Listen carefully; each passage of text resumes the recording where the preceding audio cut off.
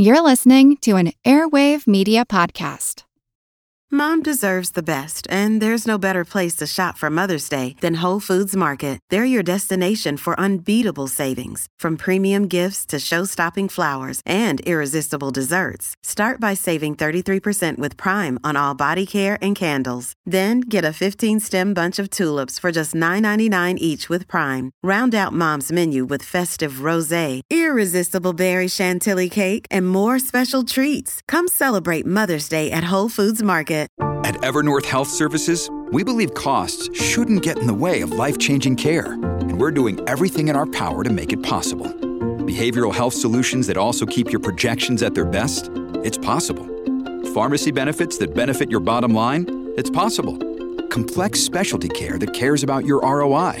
It's possible. Because we're already doing it. All while saving businesses billions. That's Wonder made possible. Learn more at evernorth.com/wonder. If you got sick in 1860, well, get ready for a spoonful of pale yellow, pungent-tasting liquid. Open wide. There. That is pungent tasting. Doctors commonly used cod liver oil and other elixirs, and if they didn't work, well, then you might bring on the leeches. That will remove your bad blood. And if that failed to cure you, a doctor might suggest you convalesce at the seaside for a change of air. There weren't many options or real functional medicines for treating infectious disease a century and a half ago because there was no knowledge of what caused them. That wouldn't come until the invention of the microscope and evidence accumulated in support of germ theory. Then medical science was born. We were learning to cure what ailed us and even prevent it in the first place. And today, the dawn of an era of medical treatment that is just as radical. Your doctor's response to a diagnosis of heart disease, let me write you a prescription for beta blockers, may become, let me inject you with stem cells. I'm Molly Bentley. I'm Seth Shostak, and this is Big Picture Science, where we step back to get a wide-angle view on science and technology from where they've been to where they're going. And new technologies and therapies are opening up a frontier where if we can't fix what ails us, well, we'll just replace the parts. But it wasn't always so.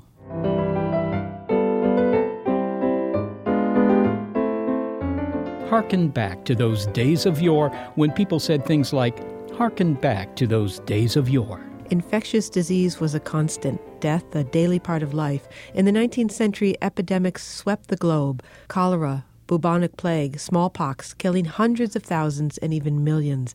Tuberculosis was a killer as well, but it wasn't epidemic, it was endemic, always present. In the U.S., for example, 25% of mortality came from the disease, but because it kills slowly, half the population was infected and nearly everyone was exposed to the bacteria. Nobody knew that Mycobacterium tuberculosis caused this illness, of course, because while today we accept germ theory, back then, no one could imagine that a tiny bug was the cause of such misery. Illness was the result of foul-smelling air or a sign of a weak constitution. And so you can imagine just how earth-shaking germ theory was. It didn't just revolutionize medical science, it was the very birth of medical science, of microscopes, evidence-based knowledge replacing superstition, the development of drugs, antibiotics, and a procedure that seemed bizarre until it was routine, sterilizing instruments before surgery. And like all advancements in science, its progress was ploddingly slow, encumbered by trial and error. But it was not without intrigue. Robert Koch, the scientist who used meticulous experimentation to identify the bacterium that caused TB, suddenly changed his modus operandi. He rushed to develop a cure, and that result was undone by none other than the father of the celebrated sleuth, Sherlock Holmes. The remedy, Robert Koch, Arthur Conan Doyle, and the quest to cure tuberculosis is Thomas Goetz's story of this insidious, slow-killing scourge. What happens is the bacteria usually gets into the lungs, and so very slowly, over the course of years and even decades, eats away at the flesh of the lungs. And so you get basically this slow kind of lack of air, lack of energy, this dissipation. This is why they called it consumption, because it felt as if you were being, and in fact you were, being consumed from inside. And you point out all the reasons that urban life in the mid-19th century was actually ideal for the spread of tuberculosis. I mean, poor sanitation doesn't really capture it. I mean, there were no sewage systems, human and animal waste filling the rivers, living conditions were crowded.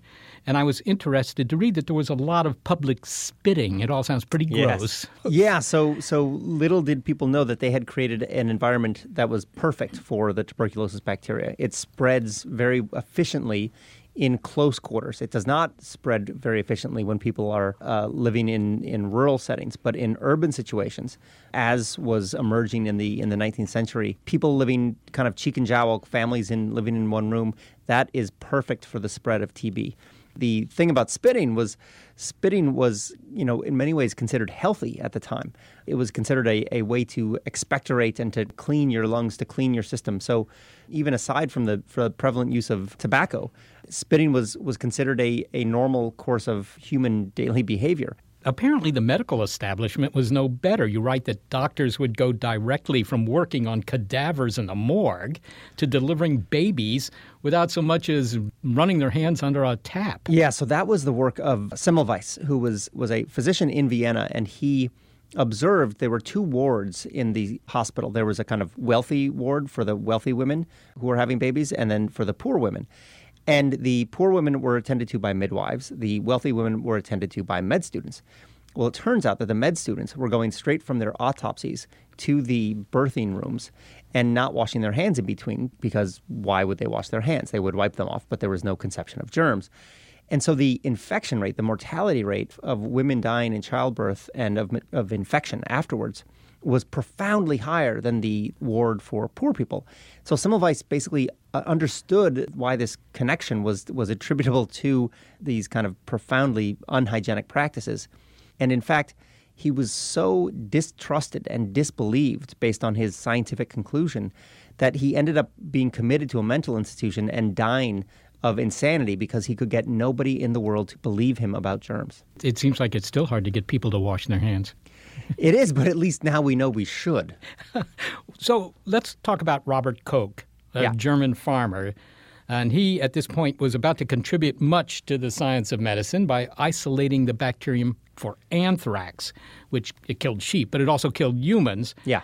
And he did this on his farm without a laboratory, without any real equipment, and without any prior evidence that this was caused by what we now call a germ. Right. So Koch comes along about 40 years after Semmelweis. And the reason Koch was important is not only because he made this series of discoveries, starting with the bacteria that caused anthrax, and then later the bacteria that caused tuberculosis, but he was very important for the history of science because he came up with the process by which people would actually believe a conclusion. So the whole notion of in vitro science, this kind of process of science in test tubes and in petri dishes, that was all in many ways created by Koch and his assistants. In fact, the petri dish was named after one of his assistants. So anthrax was the first great breakthrough that Koch did when he was entirely anonymous, just a country doctor who happened to have a microscope. And he lived in an agricultural town. There was a lot of anthrax in agricultural communities. And he actually sat down and did the hard work, which took him many months, over a year, in fact, to actually prove through a series of experiments, a very careful, rigorous series of experiments, such that would be routine today, but at the time was entirely unprecedented. He proved that there was a germ called anthrax that caused disease, and that was the first breakthrough. He presented this to the medical establishment. What was their reaction? Well, so some people believed him and some people didn't. And the kind of great scions of medical science at the time, Virchow being the most famous one in Berlin, thought that this was completely unfounded and that he was leaping to conclusions. Other people regarded germs as what they called imps of the scientific imagination. So there was a huge controversy inside the medical establishment whether or not germs existed. And to believe in germs in these years, from 1850 till about 1880, was to be a radical. By what date would you say that germ theory had triumphed over these other ideas? Right. It was probably Koch's identification of TB in 1881.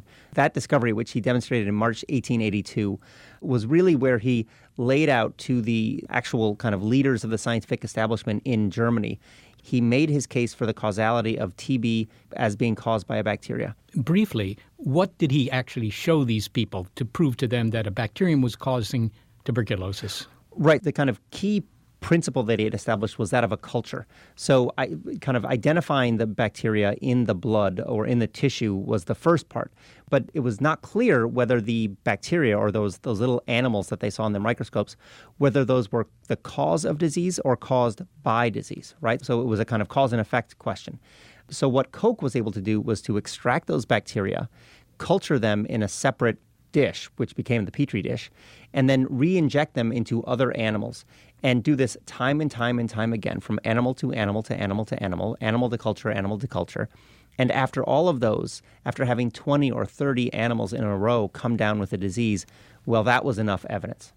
This bacterium that caused TB, that would have been everywhere, right? I mean, on door handles, I don't know. It was ubiquitous. Okay, so he needed to find a cure. I mean, that was the point, I suppose, for most people. Okay, now you've identified the cause, find a cure. Exactly. What was the cure that he found, or at least proposed? Because he thought he found one. Right, so he proposed the remedy, which word in German was Heilmittel, which means remedy, and was a word not often used. But unfortunately, what Koch announced was just that he had a remedy. He wouldn't say what was in it. So this violated the norms of science then as it would now. You can't say you have a secret remedy. You have to put the evidence on the table. You have to show your data. So unfortunately, when he said that he had this remedy, the world went crazy. This was the biggest disease in the world, so everybody wanted a piece of it. And what it was, in fact, was denatured or dead tuberculosis bacteria in a glycerin solution. So it provoked a profound immune reaction. So the body responded to this presence of this infusion of TB bacteria by going into a kind of high fever, vomiting, diarrhea, kind of profound reaction happened. But it wasn't, in fact, curative. Okay, well, at this point, enter Sir Arthur Conan Doyle, born in Scotland. He had not yet invented his famous detective. Before he became a writer, in fact, he was fascinated with the methodology of science. Was he actually trained in science? Yeah, he was a physician. Okay. So he, Conan Doyle was in many ways a beneficiary of the new scientific medicine that Koch and Pasteur were introducing. So he was able to observe that and herald it in essays. He was an ambitious writer. He had dreams of being a writer, but at that time was just trying to eke out a living being a doctor in a small town. Okay, so here you have the future inventor of Sherlock Holmes. He gets a journalism assignment to go to the World Congress in Berlin and cover Robert Koch's 1890 announcement of his cure for TB. He goes to the lecture in Berlin. It's so packed he can't get in, right? Yes. What did he do? What he ends up doing is perhaps even better. He gets invited by an American doctor to tour the wards where the remedy is actually being experimented with and is able to look at the charts. And after doing that, Conan Doyle is basically able to perform a very impromptu investigation. And that bit of detective work becomes what would be the first debunking of Koch's remedy as ineffective. He was gravely disappointed. He was very sorry that he had to, in some sense, expose one of his heroes. But he felt that it was important for the public to realize that this remedy, this cure, was nothing of the sort. How long did it take before the public got that news? Because I can imagine that if you have TB and there's one guy says, I have the cure, and the other guy says it's snake oil, I'm still going to go for the cure. Exactly. So there was this 2 months of enthusiasm and really of fervor where the remedy was being administered all over the world. People were literally dying from the administration of this tuberculin. So once the kind of specter of this experiment, what really was the largest human experiment in history up to that time, became evident, immediately there was a kind of scientific summit that was called in Berlin.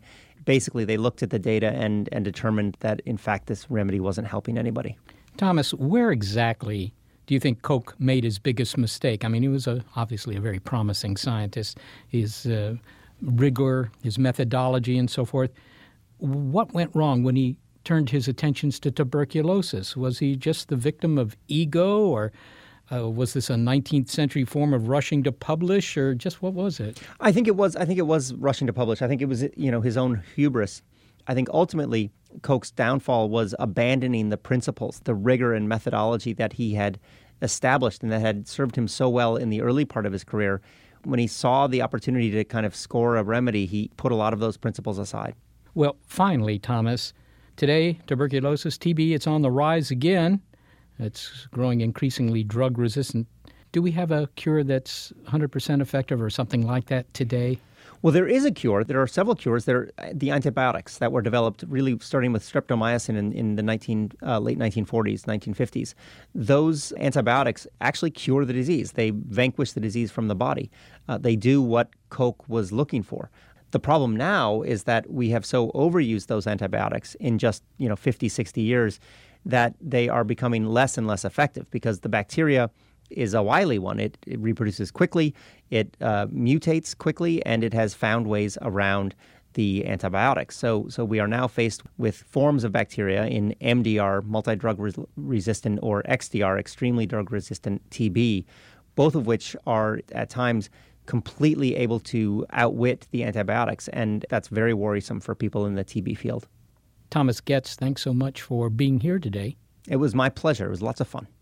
Thomas Goetz is the author of The Remedy, Robert Koch, Arthur Conan Doyle, and the Quest to Cure Tuberculosis. By the way, the Nobel Committee did recognize the important work that Robert Koch had done in identifying the bacterium responsible for TB and gave him the prize in 1905. He also, of course, helped to establish the reality and the importance of germ theory. Well, medicine and medical technology have come a long way from 100 years ago and certainly from 300 years ago. We were, of course, still battling bugs back then, but you might have had a different kind of problem. For example, what if you had a severed or a compromised limb, or you needed an amputation? Well, sometimes you got a new part. Prosthetics have a long history, including some ready replacements for wounded renegades on the rough seas hundreds of years ago.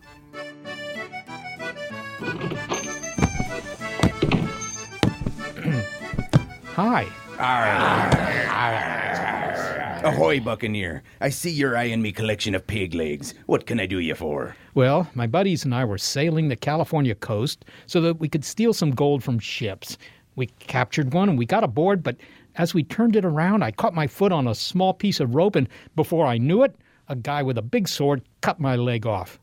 So you and your mates were scourging the Barbary Coast and overhauled a vessel to plunder, aye? Yeah, well, that's right. But as you were about to bring a spring upon her cable, your foot got tangled in a nipper, and a scoundrel slashed you ere you got your wits about you. Exactly. Blimey! Shiver me. Arr, sounds if you were a bit squiffy. No, I wasn't drinking.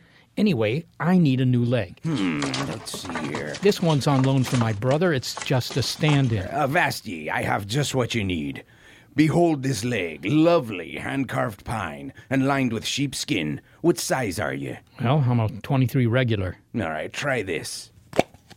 Oh, that's nice. Super comfy. The leather cup at the end prevents slipping. But nothing can save the soul of someone who is more landlubber than Buccaneer. My sailing skills are just fine. Now, lad, we all know that a pirate's life is as fickle as the heart of a lovely lass. So I draw your attention to our sale. We're having a special on replacement parts, 20% off. I suggest you stock up. What have you got? Well, to start with, I suggest one of our fine hook arm prosthetics. One loose musket ball is all it takes to reduce two arms to one. Here, this fine leather strap goes over your shoulder. What's remaining of your arm in this sleeve. I recommend the blunt hook over the sharpened one. It's a bit more practical. Especially if your sea legs are untrue. I have sea legs. I'm a good sailor. Scupper that. Me nose tells me you're more suave than sailor. At least I'm not a squiffy. No, you're a parrot strangling scallywag. Well, you're a scurvy dog. Bilge swiller. And sadly, you'll be in need of one of these eventually. It's as true as starboard is on the right. Glass eyes. 5 for a doubloon. Can't imagine I'd need more than one of those. In truth, mate, the glass tends to get grimy with salt and wood oil, and then the eye is forever popping out and rolling down the plank. You lose more of these to the sea. I suggest you stock up. Oh, okay. Do you have a bag? Paper or sealskin. And can I throw in a leather patch or a gold tooth? No, thanks. This'll do. You've been great. All right. That'll be 3 doubloons. Oh, well, here you go. Ahoy, by my tally, you are our 100th customer this month. For that, you get a free Jolly Roger and this sailing ship bumper sticker. Well, thanks. Keep calm and yo-ho-ho. What does it mean? I don't know exactly. They were booty from an English novelty ship. Well, I'm off. I have a Spanish treasure fleet to pillage. Good luck to ye. Fair winds. Ahoy, you barnacle-bottomed scoundrel.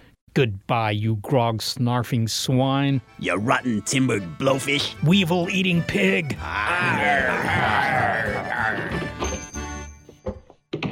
A 17th century sailor wouldn't recognize the materials used in prosthetics today. Coming up, we're in the midst of another medical revolution, one that is as transformative as antibiotics. We'll begin replacing body parts with new ones. It's Replace What Ails You on Big Picture Science. Hey, it's Ryan Reynolds, and I'm here with Keith, co-star of my upcoming film, If, only in theaters May 17th. Do you want to tell people the big news? All right, I'll do it. Sign up now and you'll get unlimited for $15 a month and 6 months of Paramount Plus Essential Plan on us. MintMobile.com/switch. Upfront payment of $45 equivalent to $15 per month. Unlimited over 40 gigabytes per month. Face lower speeds. Videos at 480p. Active Mint customers by 531.24 get 6 months of Paramount Plus Essential Plan. Auto renews after 6 months. Offer ends May 31st, 2024. Separate Paramount Plus registration required. Terms and conditions apply if rated PG.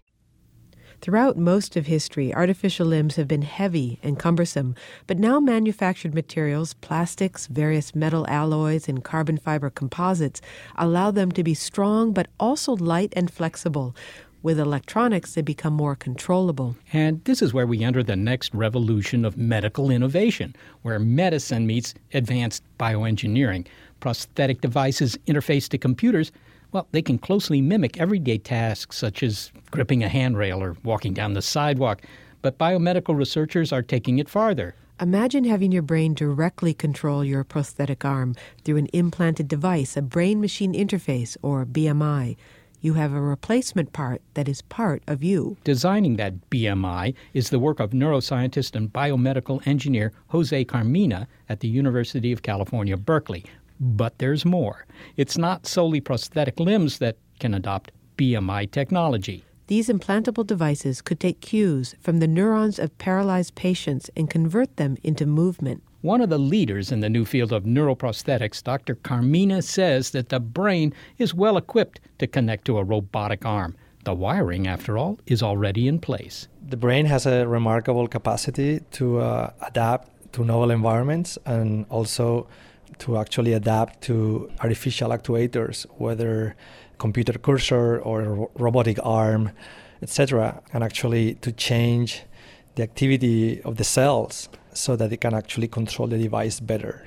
You are working in the new field of neuroprosthetics, and I wonder if you could define what that is. We're not just talking about, say, an arm or a limb that replaces one that's been amputated, for example.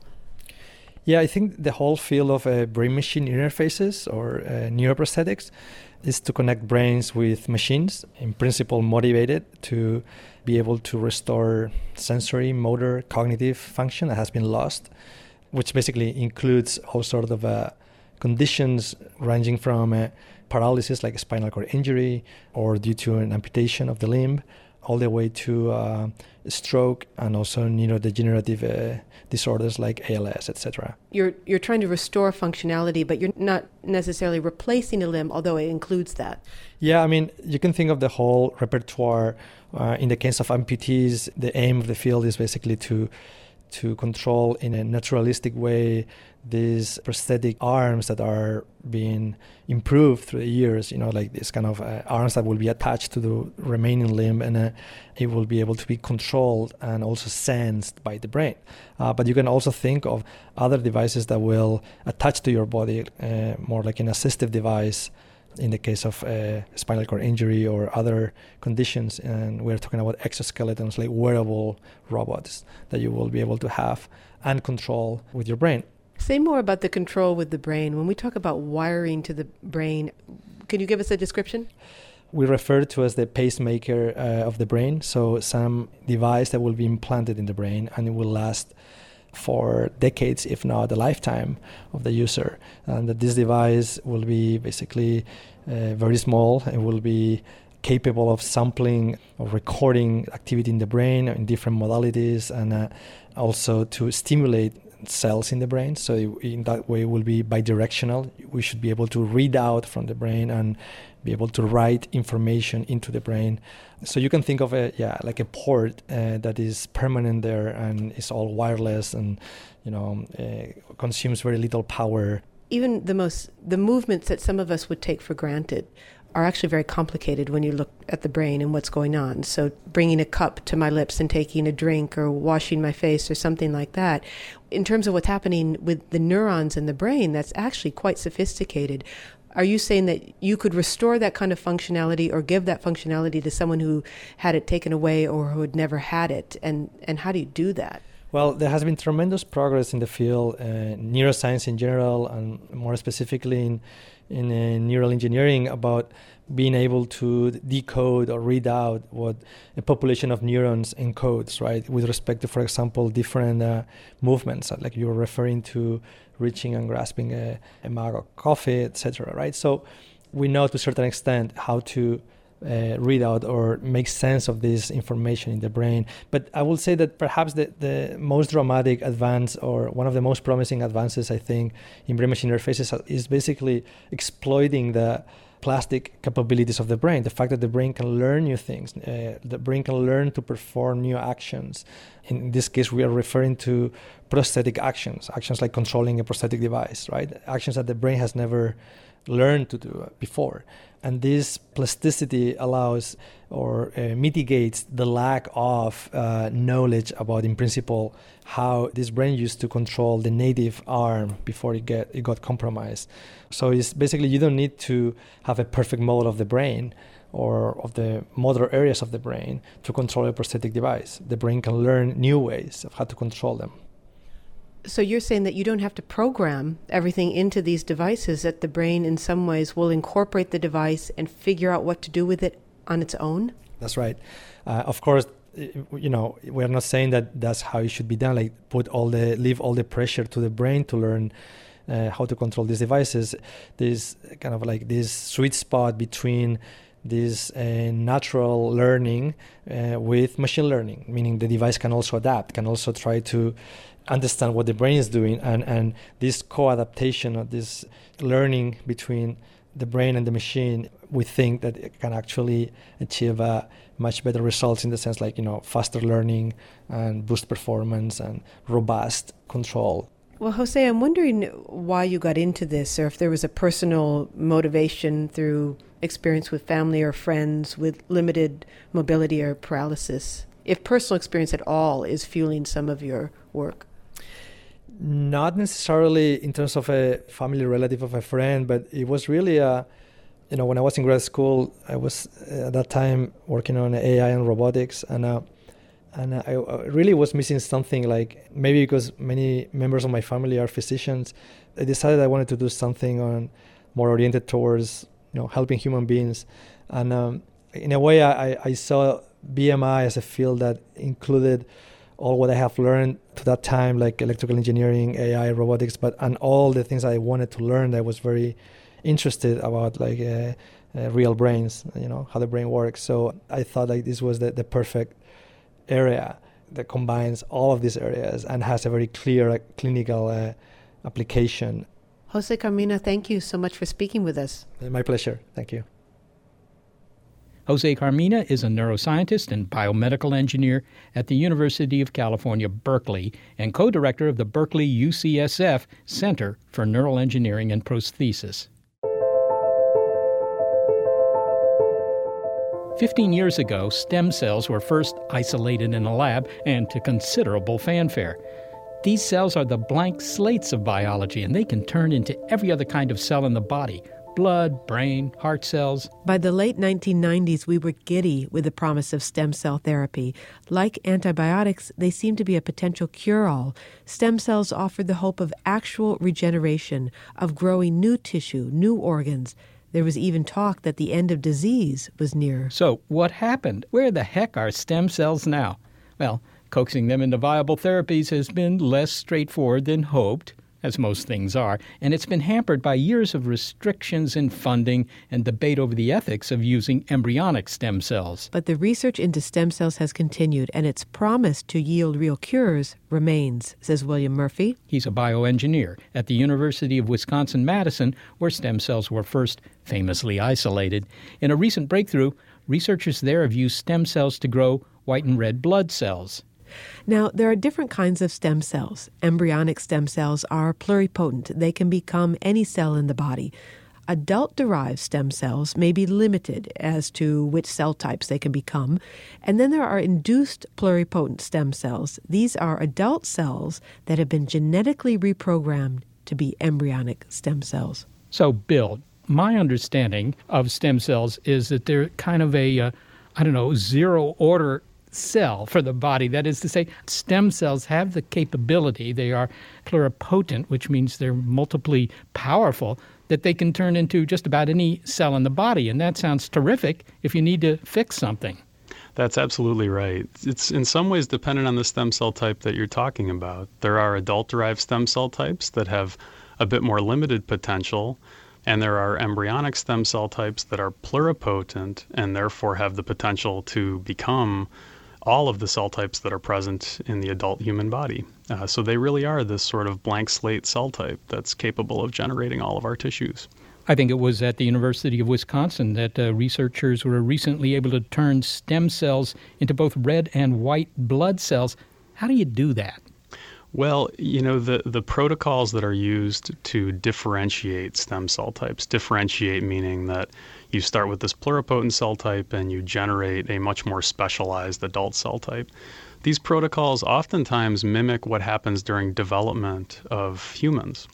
So we expose these cells to the types of molecules that are present as they develop into the tissue type of interest. In the case of blood, for example, we might study how the blood develops during early development, which molecules are present and exactly when and in what quantities.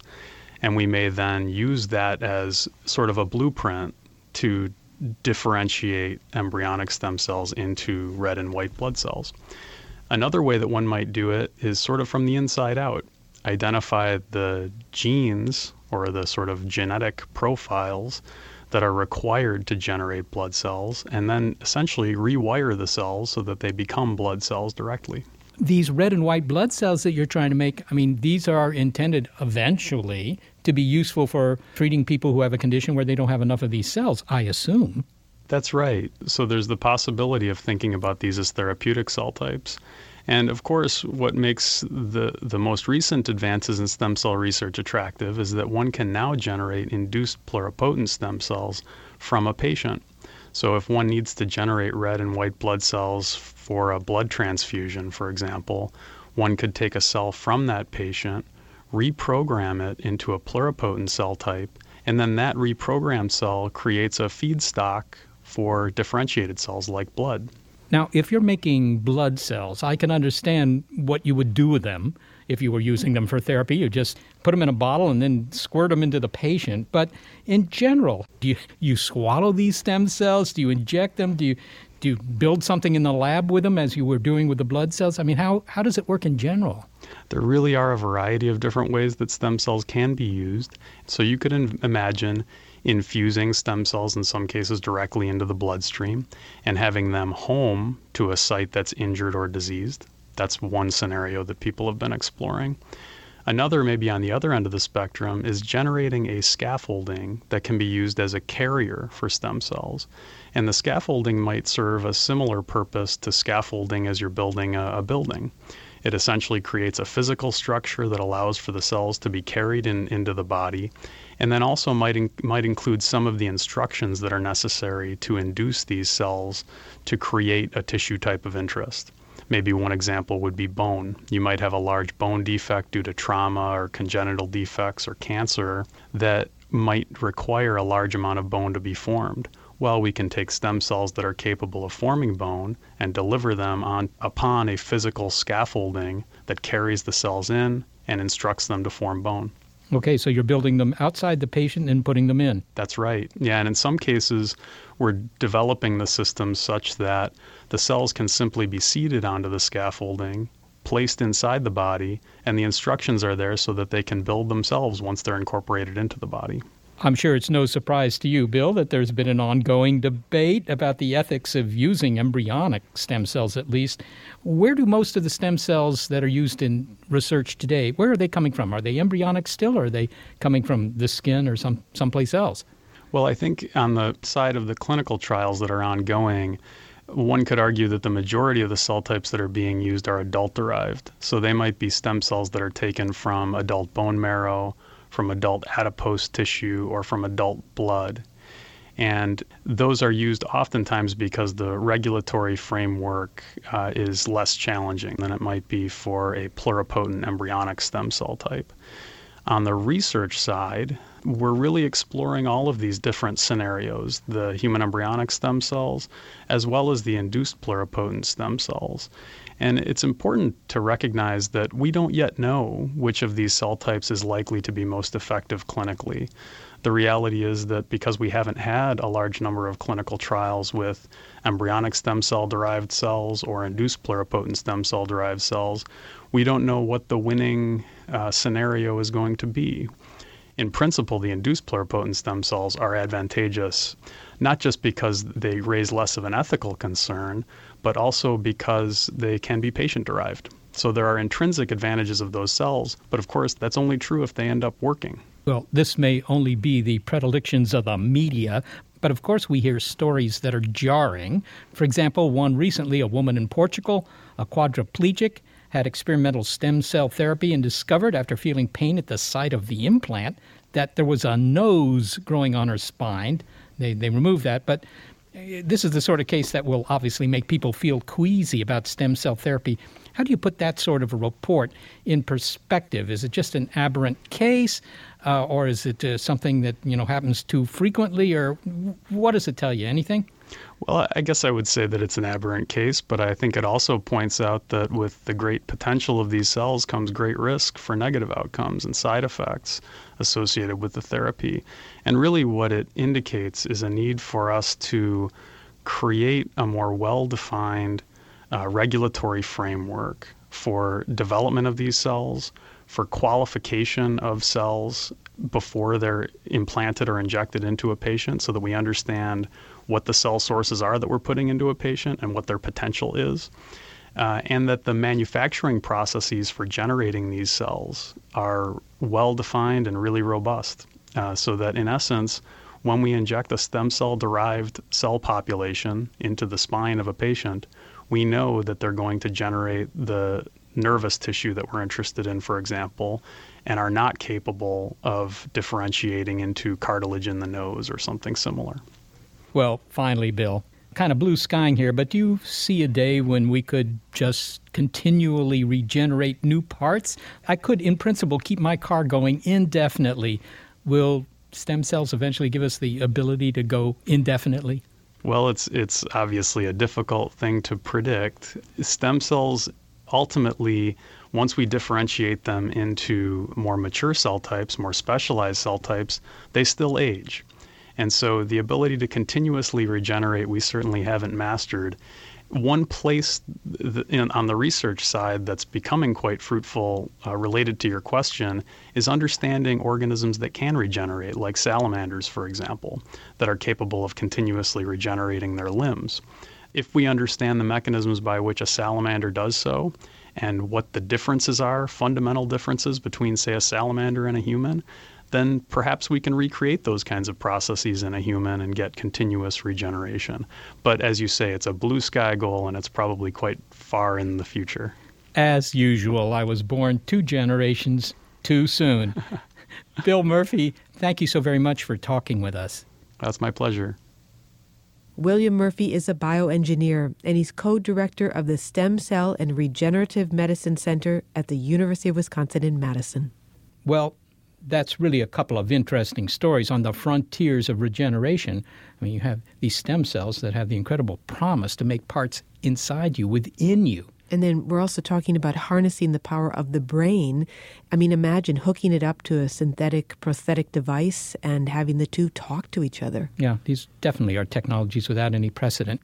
Well, we may need to be patient with some of these technologies, too. As we've heard, it may take a while before we can grow new organs with stem cells. So could we print them in the meantime? A breakthrough in 3D printing next. Replace what ails you on Big Picture Science.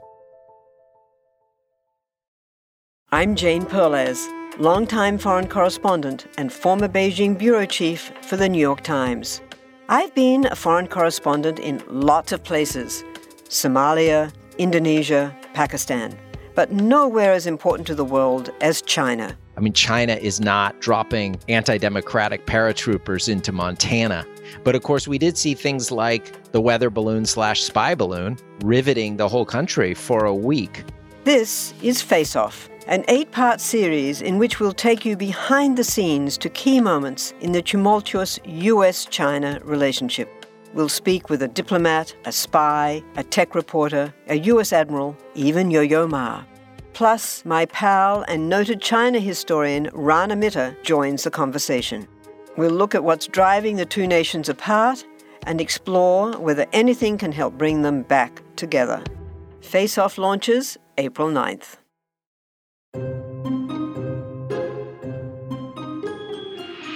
We've been hearing that medical science is changing. In the future, we may opt to cure diseased or malfunctioning body parts by replacing them. And there's yet another technology for this on the horizon. Instead of your doctor saying, "Hey, let me write you a prescription," you may hear, there's attempts at trying to 3D print skin, liver, components of the lung, and bone, and a variety of other things. So this is a very active field. You heard that right, to bioprint blood vessels. His team has made a breakthrough in 3D printing, and you may have been introduced to this technology as we were on Big Picture Science when we observed a woman using it to print shoes. Well, printing a human organ is a far cry from printing a pair of sneakers. Dr. Khademhosseini's team has successfully created a human vascular system, that is, arteries and veins, for transporting blood to cells, and they did it with a 3D printer. What it does is that it's just like a printer, but now you can actually design your shape of your architecture of the final material and start printing it in a 3-dimension. So what we can do with this technology is actually try to not only just print materials, but start printing biological structures like cells and matrix material to be able to generate 3-dimensional structures. Well, I have seen 3D printers, and they're mostly used, at least the ones I've seen, to make, keychain tchotchkes or stuff like that. They're little 3D objects that are built up layer by layer. It's like the object had been sliced like a salami vertically, and it just builds them up one at a time. Are you doing essentially the same thing? More or less, we are doing a very similar process, but instead of using powders and other kinds of materials that have been developed for 3D printing of, let's say, a keychain, what we're doing is we're actually printing more biological materials, which typically are made from things that are like jello. They're very hydrated polymers. And what the need of these 3D printers to print those kinds of materials are different. So we have to actually modify these printers so that they can print the types of materials that would be okay for biological things. Okay, so you're not using some sort of, plastic or something to print with. You're using squishy stuff, but is that stuff alive? Is it protoplasm, or is it, you say jello? I mean, is it just a gelatin dessert? What is the ink? So the ink is actually, you can make it from a number of different materials depending on what kind of tissues and what kind of biological processes you're trying to mimic. So for our case, we're trying to make tissues that are basically for transplantation and human tissue. So we actually use the ink that is made from the same kind of materials that make our body. So they would be things like polymers that are found in our own body and make our own material outside the cells. And we can actually combine these with cells, and we can actually even print cells directly using these kinds of printers. You can actually print cells. I mean, cells are very complex things. I mean, they got all these little parts, the inclusions in the nucleus and all the things you see in the diagrams in a biology book. How in the world can you print one of those?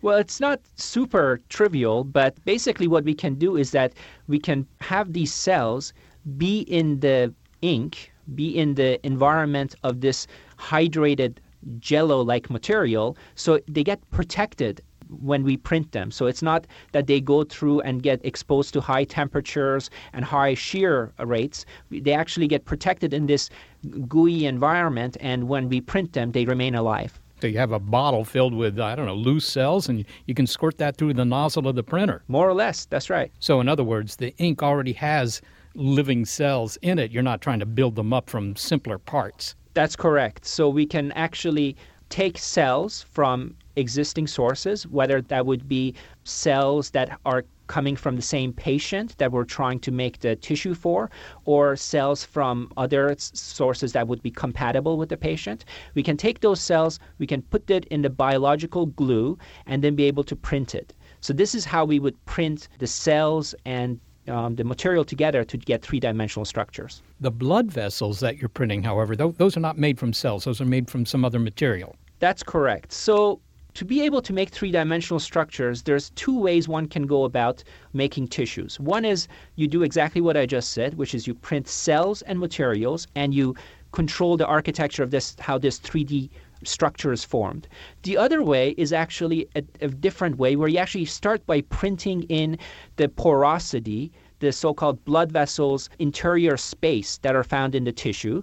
So you can print those, and they would be from a material that wouldn't have cells, but they would be a material that you can first generate a three-dimensional structure, and then you can pour your cells around this material, and once the cells are kind of remodeled themselves, you can get rid of this original template to generate the shape of the interior of these blood vessels. So it's a different process from printing the cells, where in this case you're actually printing the void space inside the tissue, and then you get rid of it to generate the holes that are inside the blood vessels. This sounds like the techniques used to make cast metal objects or something like that. I mean, you're essentially printing a scaffold, and then you pour cells over it, and they adhere to the scaffold, and eventually you get rid of the scaffolding, and you've got your vasculature.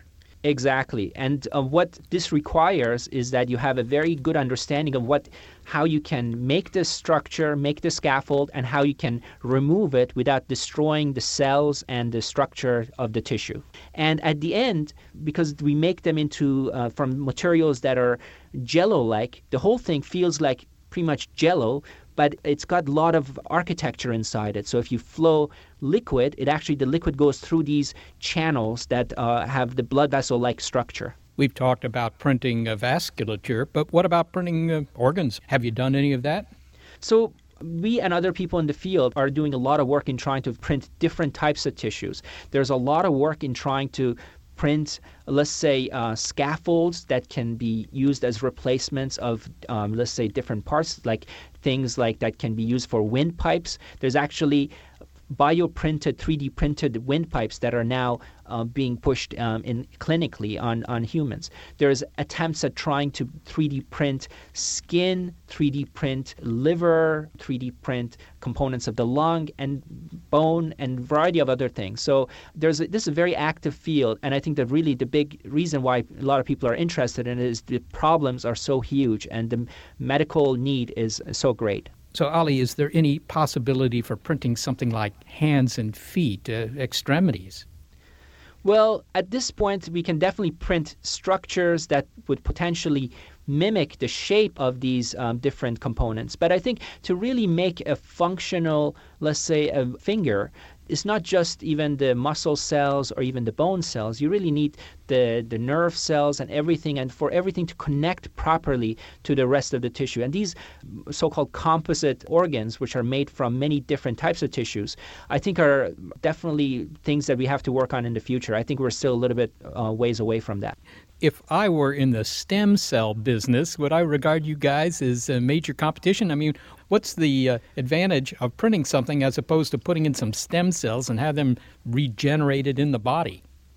So actually, the way I think about this whole field is that we are very much working together. Of course, if any therapeutic works by itself, then it's great. But I don't think either stem cells by themselves or a 3D printed architecture by itself is going to really make an impact. I think it's the combination of different approaches, because even in 3D printed structures, you ideally want to have the right cells that are compatible with the person, and that's where having the right stem cells will come in. And if you have the right stem cells, a lot of times by directly injecting stem cells, you may not recapitulate all the architectural complexity that the body has. So you may need a scaffold of sorts that helps these cells function the right way and organize into a proper forming tissue.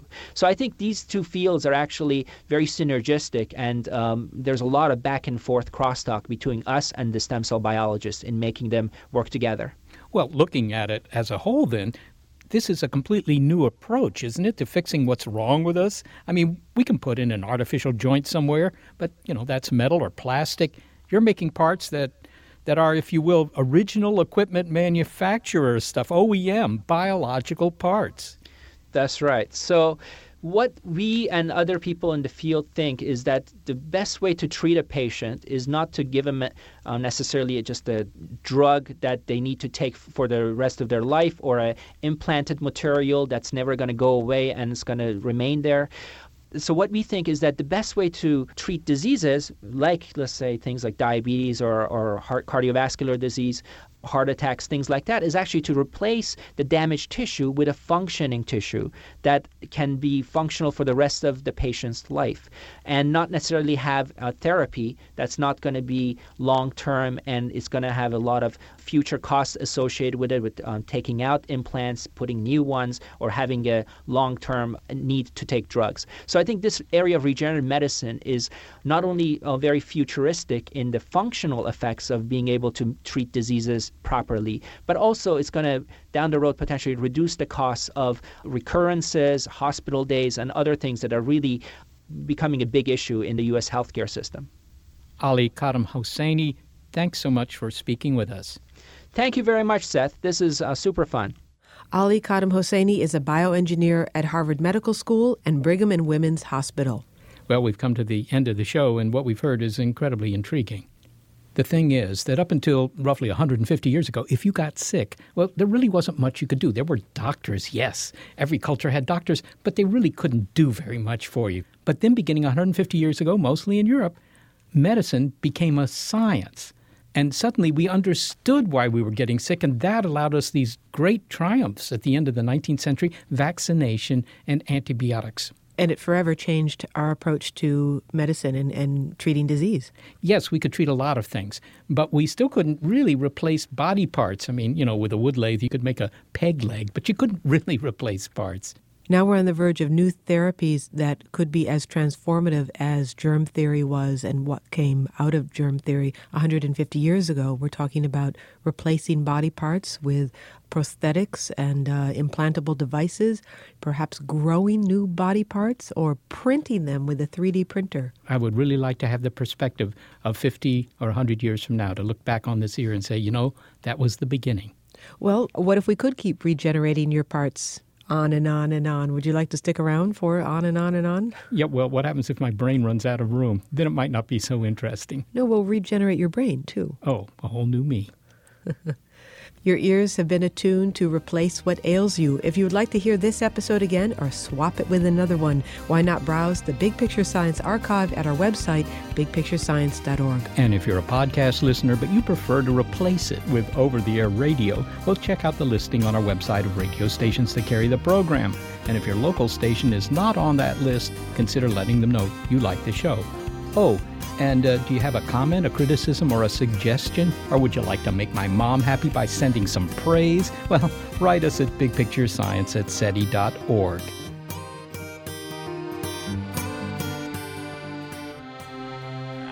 You one-eyed, bow-legged sea dog. You worm-riddled rapscallion. Box-faced milkmaid. Lice-infested monkey. Dar, harbor hog. Tech moves fast. So keep pace with the Daily Crunch podcast from TechCrunch. With new episodes every day, this podcast will give you a quick overview on everything you need and should know about startups, new tech, regulations, and more. Listen to TechCrunch Daily Crunch now, wherever you get your podcasts. That's TechCrunch Daily Crunch, wherever you get your podcasts.